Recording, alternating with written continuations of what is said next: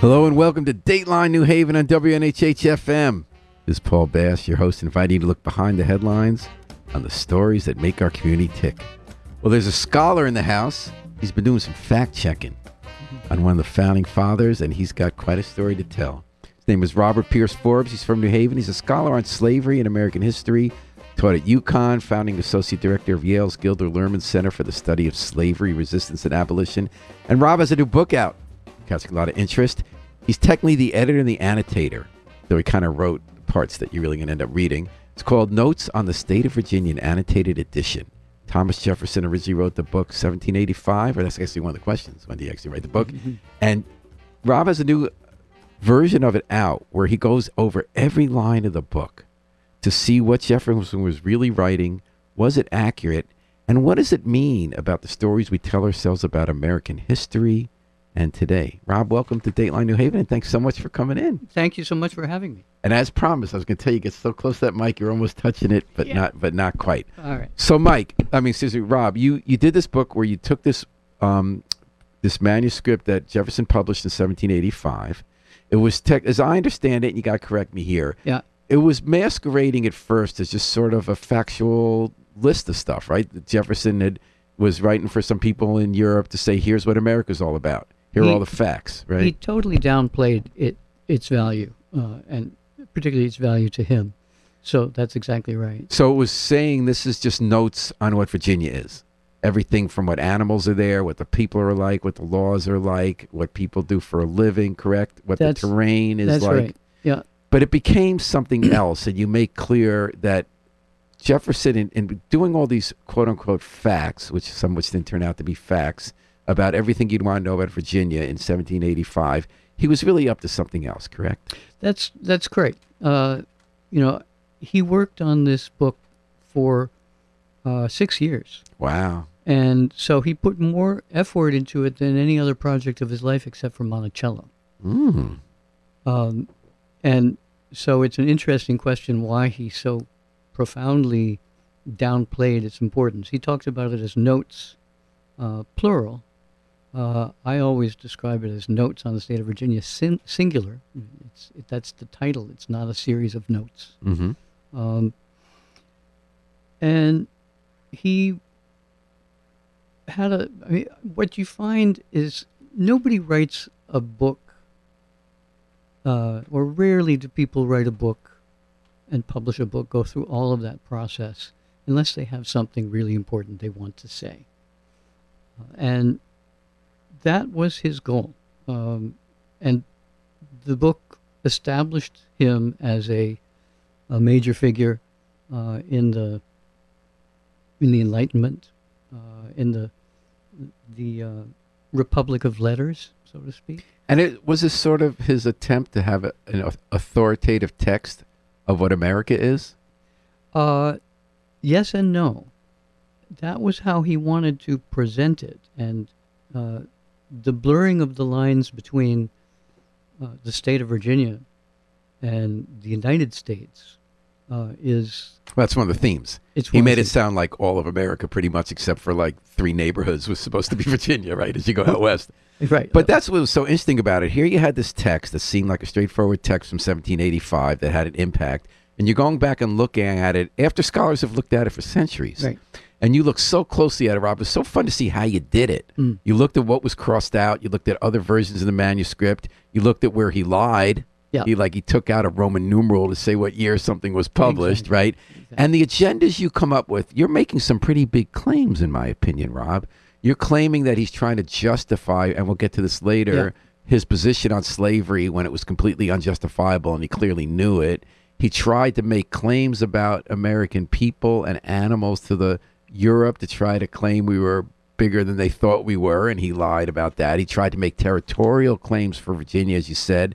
And overall, do you think he was thinking about his place in history? Because one thing I didn't know until I read your book, I'm not a scholar of American history, was that he was a pretty failed governor of Virginia. That's right. And that he kind of wanted to have his role. He wasn't some big fighter in the Revolution like Washington. It was important because the Declaration of Independence, right? And he was a big thinker about freedom, and there were a lot of contradictions in that he had to come to grips with. So in this seemingly straightforward assignment for someone in Europe that he ends up spending 6 years on, he's trying to set the record that might look best for him about what his state is going to be, what his views were on slavery and Native Americans, and what America is and what we are now. Is that a fair way to put it, Rob? Yes, I think you can put it even more strongly than that. Jefferson, as you say, his governorship was a disaster. See, I didn't know they were ready to run about everything, right? Yeah. Right. And he retired to Monticello, get away from it all. He right? escaped, Yeah. essentially, and escaped from Monticello to his plantation, smaller plantation, Poplar Forest near Lynchburg. There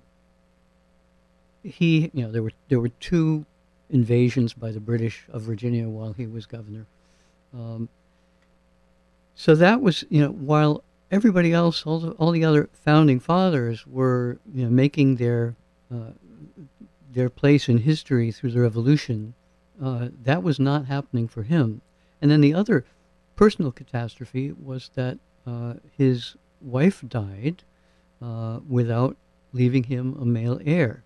So he has no one to carry forward his family name. And at that point, no accomplishments in the Revolution that would make his name last forever. And that's what, the founding fathers talk about this all the time, that they are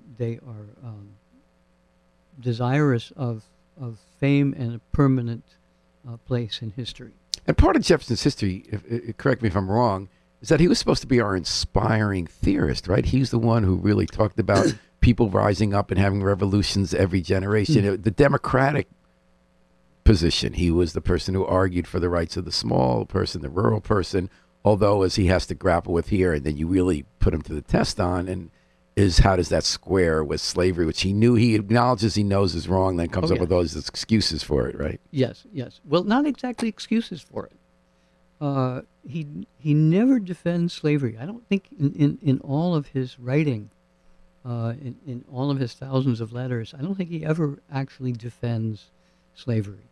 And the thing that the book is most famous for is the two things that it's most famous for is his extremely insightful and passionate denunciation of slavery as a concept in chapter 8, and its influence on particularly the white people of Virginia. And then 4 chapters before that, in chapter 14, his unbridled attack on the intellect and caliber of Africans, or of blacks, as he puts it. He doesn't want to take them back to Africa and discuss them there, which is very interesting. He has the most extreme, makes the most extreme case for black inferiority that any American makes in print for really another 30 or 40 years. And you also mentioned, you said it was a 3-pronged argument. He admits more than some people did that slavery was wrong, although a lot of people were admitting it, as you were quoting like the ministers and stuff. Yep. But then at the same time, normalizing it by showing how it was in the law.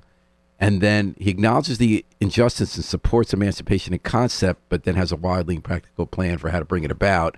And then he has that deep argument about the races being inherently different, with blacks being inferior. Right. Which is not the way we think of Jefferson, right? Even though we do think about the complications of Sally Hemings and slavery. Yeah, and why does he make this case? Why does he? Thank you. Yeah, we're getting you closer because you're coming off a little low. Great, thank you. That's better. You don't have to yell, but we want to get you close. Mm-hmm. This is something that has really embarrassed Jefferson supporters all along, including at the time. Why does he come across so brutally against blacks? And what do you think? Do you think it's because he was straining so hard to square a circle and defend the indefensible that deep down he knew was wrong, or is that being too sympathetic to him? Well, charitable. What he realizes after Martha, his wife, dies, is that if he's going to be famous for anything, it's going to be for being the author of the Declaration of Independence. And in a sense, that's strange. Who's independence, right? Um, that's a little bit strange because it's, he wrote it, but very few people are aware that he wrote it at the time, and even fewer would have particularly cared because it was a state paper issued by the Continental Congress. So, if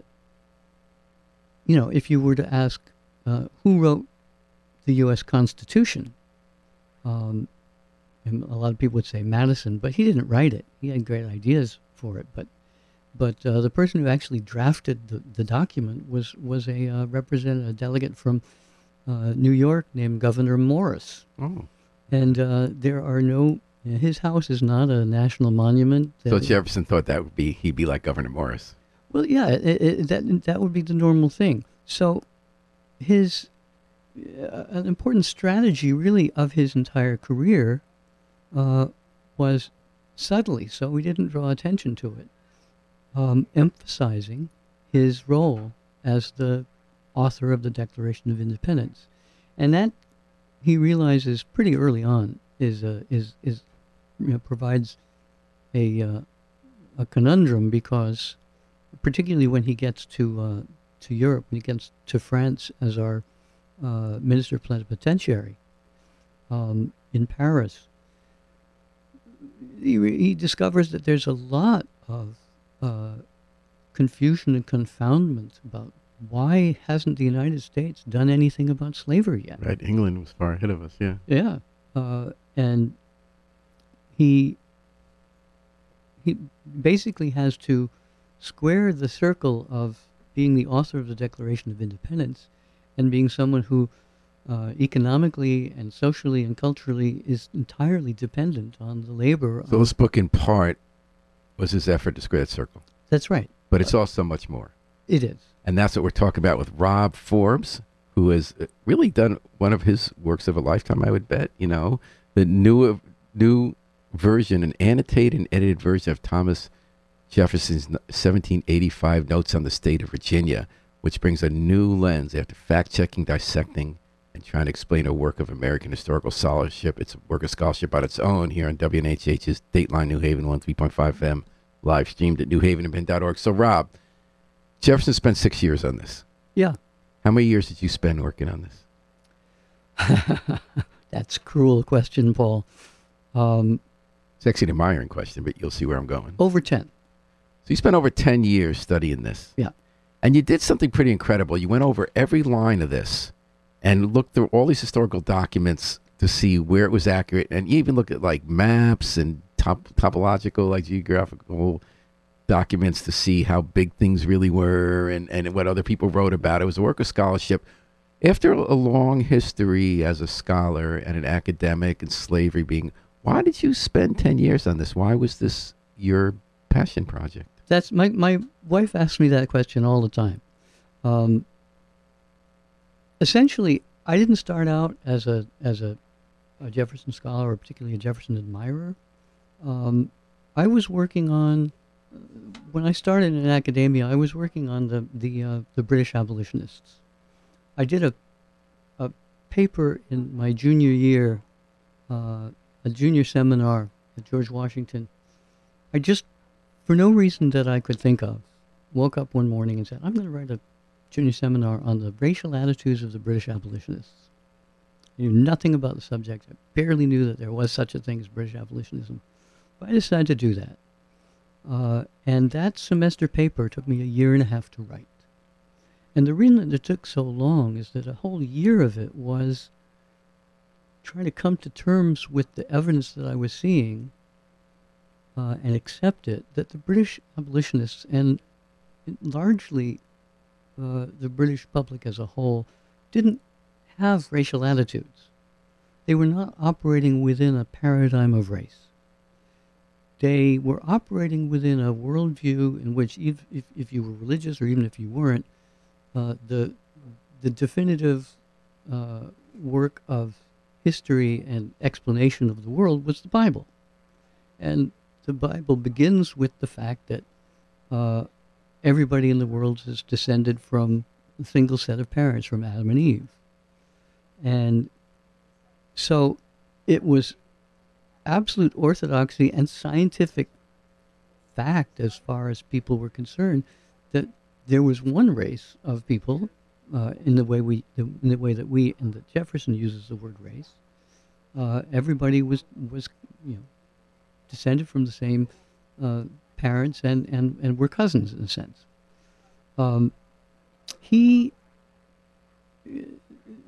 Jefferson sort of tries to undermine this principle. When I talk to my students and we talk about the Declaration of Independence and the line, all men are created equal, I would say 90%, 99% understand that as his being honest about his belief, but also believing that Africans are not men, which makes sense. It's the only thing that makes sense in a sense. But he did indeed, at that time, in fact, I think all the way through, acknowledge or recognize to himself, of course, blacks are men and women. And it's clear in the early draft of the Declaration, where he has a passage which is struck out by Congress denouncing the slave trade, denouncing George III for maintaining a market where men, and it's in block capitals, twice the size of the other letters, are traded like cattle. He, in 1776, he drafts a constitution for Virginia that doesn't get adopted, that bars slavery from Virginia. No more slaves will come into it, and slavery will eventually end. This is where he's coming from in the 1770s and before. He's a man of his time in that way. So that was not extraordinary. That was the norm. What I found about these British abolitionists was the norm, and it was the case in America as well as in England, in Britain. So I would try to tell this story, and to audiences, and always someone would raise their hand and say, "What about Thomas Jefferson? And what about that racism of Jefferson, which everybody assumes was the view that was held by everyone at the time?" So I tried to go around Jefferson for years, and finally realized the only way that you can undo that belief is by tackling it head on. So I knew tackling what belief? Undoing what belief? That the pervasive racism, in the formal racism, the belief that blacks were not human in the 18th century. I had to demonstrate that this was actually something more or less new. There were ideas swirling around. Sui generis to America. Not really, because there are ideas that are swirling around from the in France, in Germany, but very marginalized ideas. And the people who are studying races in those days, they're getting their information from cadavers. They're trying to figure out, where is the black coming from in the skin of black people. By the 1770s, there are lots of, an increasing number of very well-known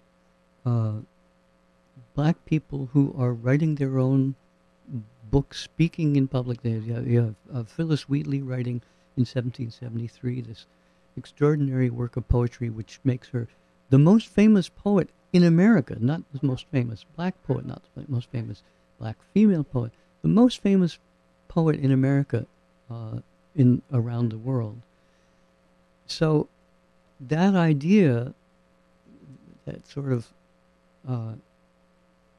outdated idea that blacks are somehow fundamentally different, that's basically gone by the So then you're showing that Jefferson really tried to find ways to maintain it, even as he said it was wrong. So Jefferson, you try to avoid diving into Jefferson for decades, it sounds like. Yeah. Now you've spent a decade of your life writing this definitive new work that kind of advances our understanding of Jefferson by looking at the seemingly uncontroversial factual compendium of notes.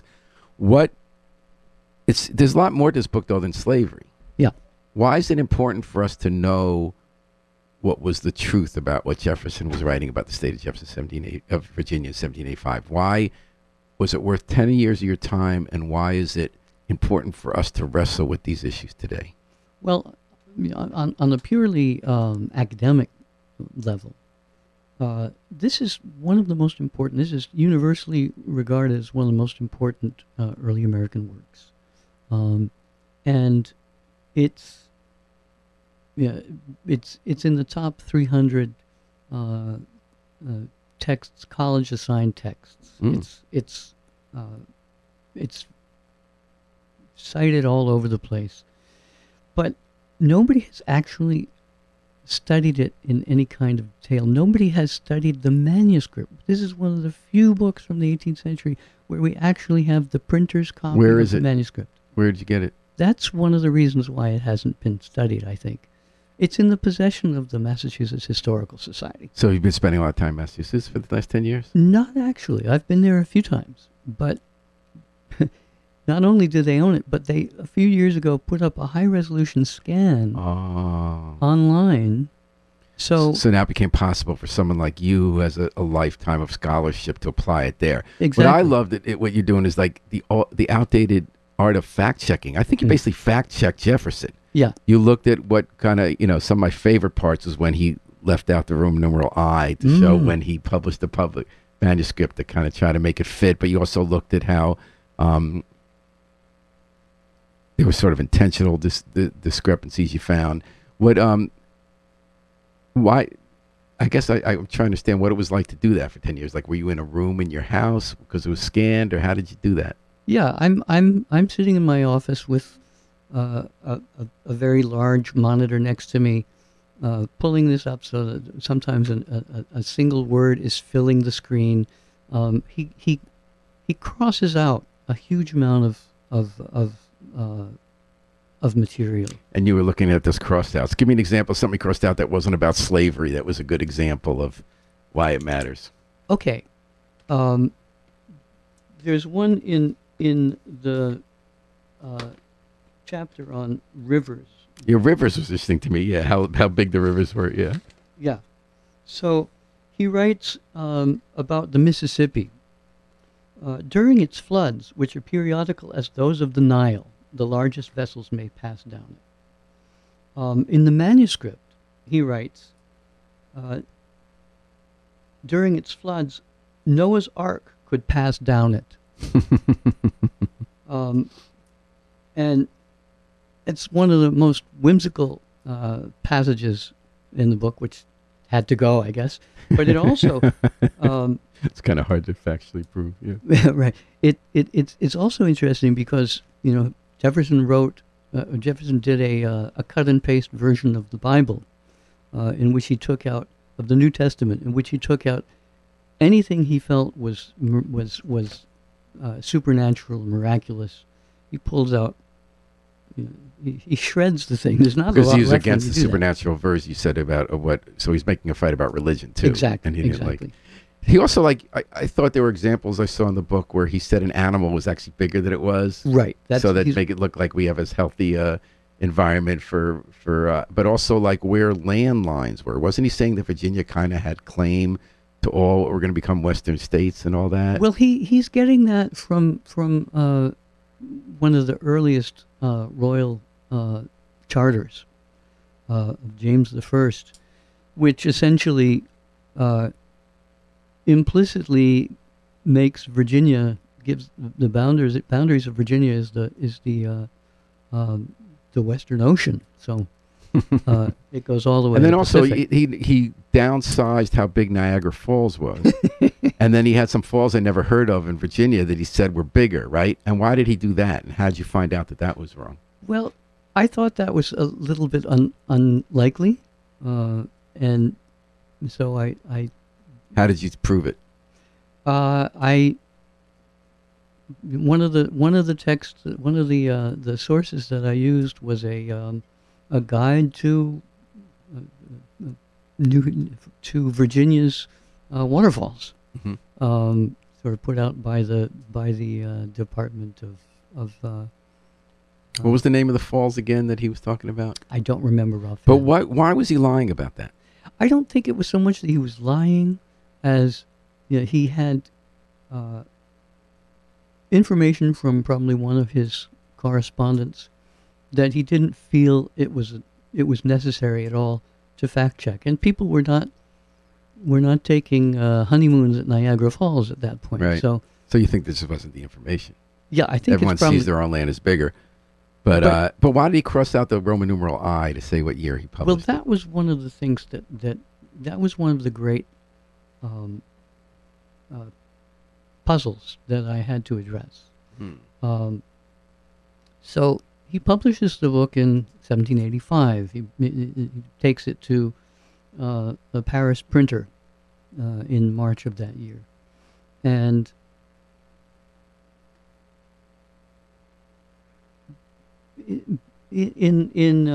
on the title page, he originally writes that it's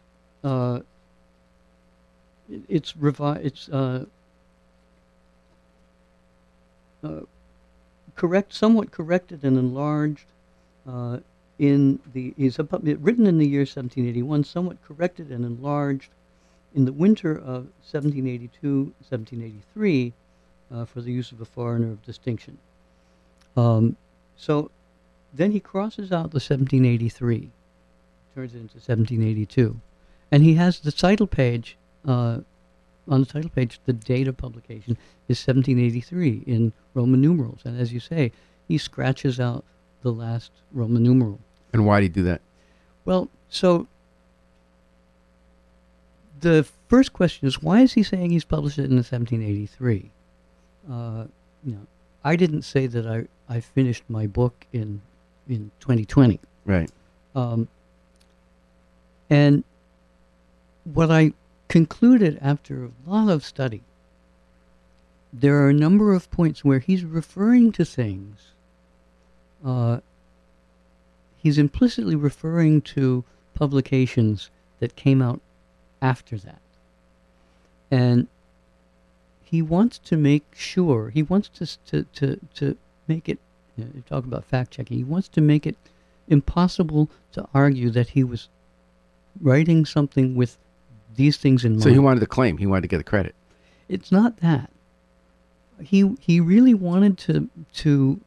I think there's a specific audience that he has, a specific individual in particular that he has in mind, who he's aiming this towards. There are a lot of passages in the book that borrow from or reflect on or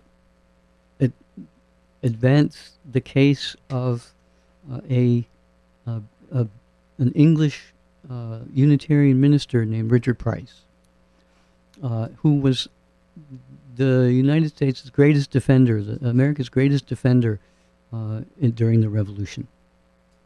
And in 1784, he was one of the most significant people who looked, Europeans who looked at the United States and was disappointed in what was going on there. One of the things that disappointed him was the passion, the appetite for riches from Europe. This was a terrible sign of degeneracy. And the other was that they'd done nothing about slavery. And so Jefferson needed to incorporate into this work passages that showed that he was absolutely on top of both of these issues. Without having to be alerted by Richard Price. Exactly. You think that's why he deliberately scratched out the eye? I think that's How did the you key find reason. out that he scratched out the eye? You look at you pull up the page on the scanned page. You pull it up high enough on the monitor, and you can see that. Were you looking for that? Or did you just notice it and say, I wonder why that is? I wasn't looking for that. So where were you? Is your office at home? Yeah. So in your home office, you have a screen. Yeah. You're just looking at the page. And you say, that looks funny. He scratched out an eye. Well, it's like the publication date is supposed to be 1783. Mm-hmm. Why does it say 1782? And so the first thing I saw was where he had scratched out the 1783 That's what I'm saying. above. Did you just notice that without looking for it? Yeah, I think so. And what did you so. think? This is a problem to be solved, And then you solved it. and I solved it. And you solved it in this book that anyone can now read. It's a piece of scholarship that's the new version, new annotated, edited version of Thomas Jefferson's Notes on the State of Virginia, published by Yale Press and prepared by Robert Forbes, who was guest today on Dateline New Haven. So I thought of the Talmud, obviously, when I read this. Anyone Jewish is gonna, because what you have is on the page, and it's sort of like the internet. Remember Talmud on the Internet with Jonathan Mahler? And I read Right. that book. Yeah, Right. so that's what I thought about. So you have the page, every page except for an intro to each section, which is really non-scholars like me need that intro. Yep. Then you see the page of text. And there'll be a section on what size rivers are. And you gave us a hint, which we needed, of what to look for in each part, at what people look like. And then you have footnotes. You annotate it. But you're also giving your own commentary. And in those footnotes, you're referring to the scholars who came before you. Mm. So you're talking about people who wrote in the 1700s, 1800s, and 1900s, and the 21st century, which is what I love about scholarship, because it's a conversation like this. So the Talmud is like that. It's a piece of text, the original Jewish text, and then there's another layer around it, a Rashi, hundreds of years ago someone wrote, and then what people said since, and now we look at it today. Were you thinking of the Talmud, like when you decide how to lay this out? Not specifically, but it took a long time to figure out what the format was going to be. But I had to come up I with was so delighted when you made that analogy, because it does really fit. And we don't read this like a book, although I did, sitting from beginning to end. You don't really do this in That's order, right. I'm guessing. I did, because we had the radio show. I want to make sure I hit it all. But in general, you'd kind of look at what you're interested in, and then look at this in three Exactly. dimensions. Exactly. And isn't that what's beautiful about true scholarship, respectful scholarship, when you're looking at what people wrote before and you're showing it in its own form so people can judge for themselves? And you're advancing knowledge, not with hubris, saying I would have been smarter than Thomas Jefferson if I were there then, but you have the benefit of history. Right. And you can see how things worked out and what other evidence has come to light. And you're advancing knowledge by moving forward. Is that something you've heard from the community of Thomas Jefferson scholars? Yes, indeed, it is. It is. There are a lot of people who are finding this interpretation of Jefferson very painful. Jefferson is without doubt our most beloved founder, although he's also probably our most reviled founder. But the people who live with Jefferson every day, the scholars, the people who, like Clay Jenkinson, who is a humanities scholar who is an interpreter of Jefferson. He does Jefferson all around the country and the world. He knows Jefferson backwards and forwards. And he called me up and wanted me to come on his podcast because he found this important, because it answered this gnawing and painful question for him. Why is Jefferson taking this shocking view of black people? And also Native Americans. One of my most interesting cross-outs were he crossed out an acknowledgement that when they bought the land purchased from the Native Americans, they made it with sword in one hand. He crosses out sword in one hand. And then you argue he deliberately misidentifies a tribe, the Massawomacs, who I never heard of, with the Iroquois, to justify the land grab. Yeah, yeah. So he kind of got his number. Yeah, and this I discovered from in a book on Jefferson and the Indians by Anthony F.C. Wallace, who pointed that out. So that gave me a good lead into. So it's into that. painful to reckon with our founding fathers. There's been an incredible debate going on in this country since Black Lives Matter about how we view people in their context. One side says, they have great contributions. Right. Jefferson has really interesting comments in here that I find complicated and valuable about his opposition to commerce and global trade, right? Yep. In some ways, he's a Bernie Sanders, or is he Absolutely. Donald Trump when it comes to like global trade and not relying abroad? And even tobacco farming, he's against, while he's for wheat farming. So somehow that's purer. But he's also worried about war growing out of the ties from global commerce, which we kind of resonates today in this American First debate that's more complicated than people present it. And it Right. crosses left and right. Yeah. So I guess that leads me to the question is, why should we go through the painful reckoning of who Thomas Jefferson was and what he thought and what he was really up to when he wrote this book? And how should we view him in the context of our time and the other time? Where do you land in that debate? Well, look, Jefferson did write those words, "All men are created equal," and that is a sentiment that has resonated through the centuries. It was the inspiration of the Seneca Falls Declaration in 1848. It was the inspiration for the Declaration of Independence from France by Vietnam. Ho Chi Minh quoted the Declaration. I think it's been demonstrated that over 100 nations and organizations referred to the Declaration, based their statements of independence on that document. So he's not going anywhere. His reputation is safe as far as being a force for freedom. But that's not the whole story, clearly.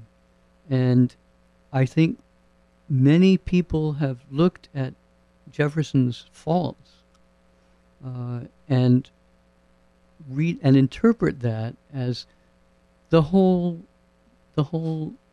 package needs to be discarded.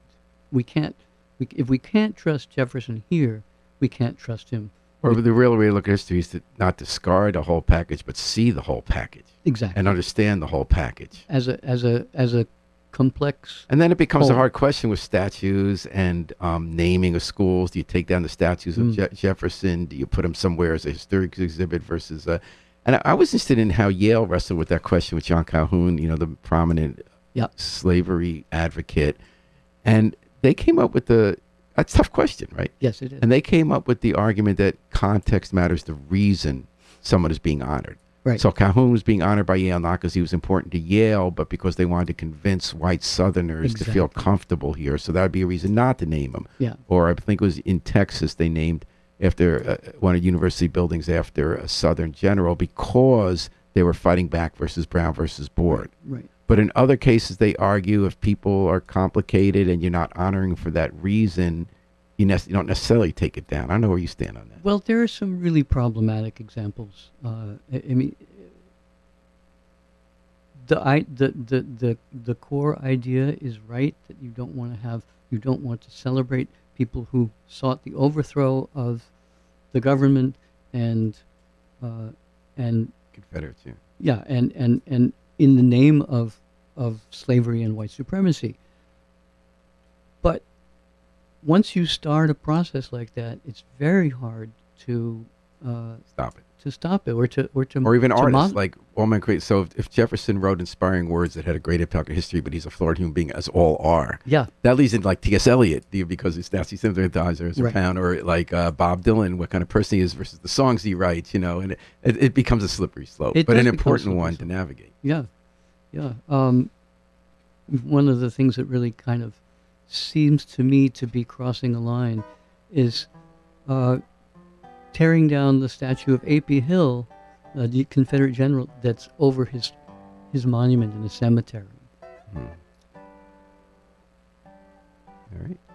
Well, you gave us a lot to think about, Rob Forbes. That was 10 years spent well. advancing our knowledge of one of the most important figures in our history and issues that resonate today. So the book is, let me just say it right, Notes on the State of Virginia, an annotated edition written by Thomas Jefferson and edited and annotated and brought back to life by Rob Forbes. You can get it. Yale University Press publishes it. You can get it. I read it, and we're going to be hearing a lot more about it. Thank you Job so well much. done, Rob Forbes. Appreciate it. And thanks for joining us on Dateline New Haven. My pleasure.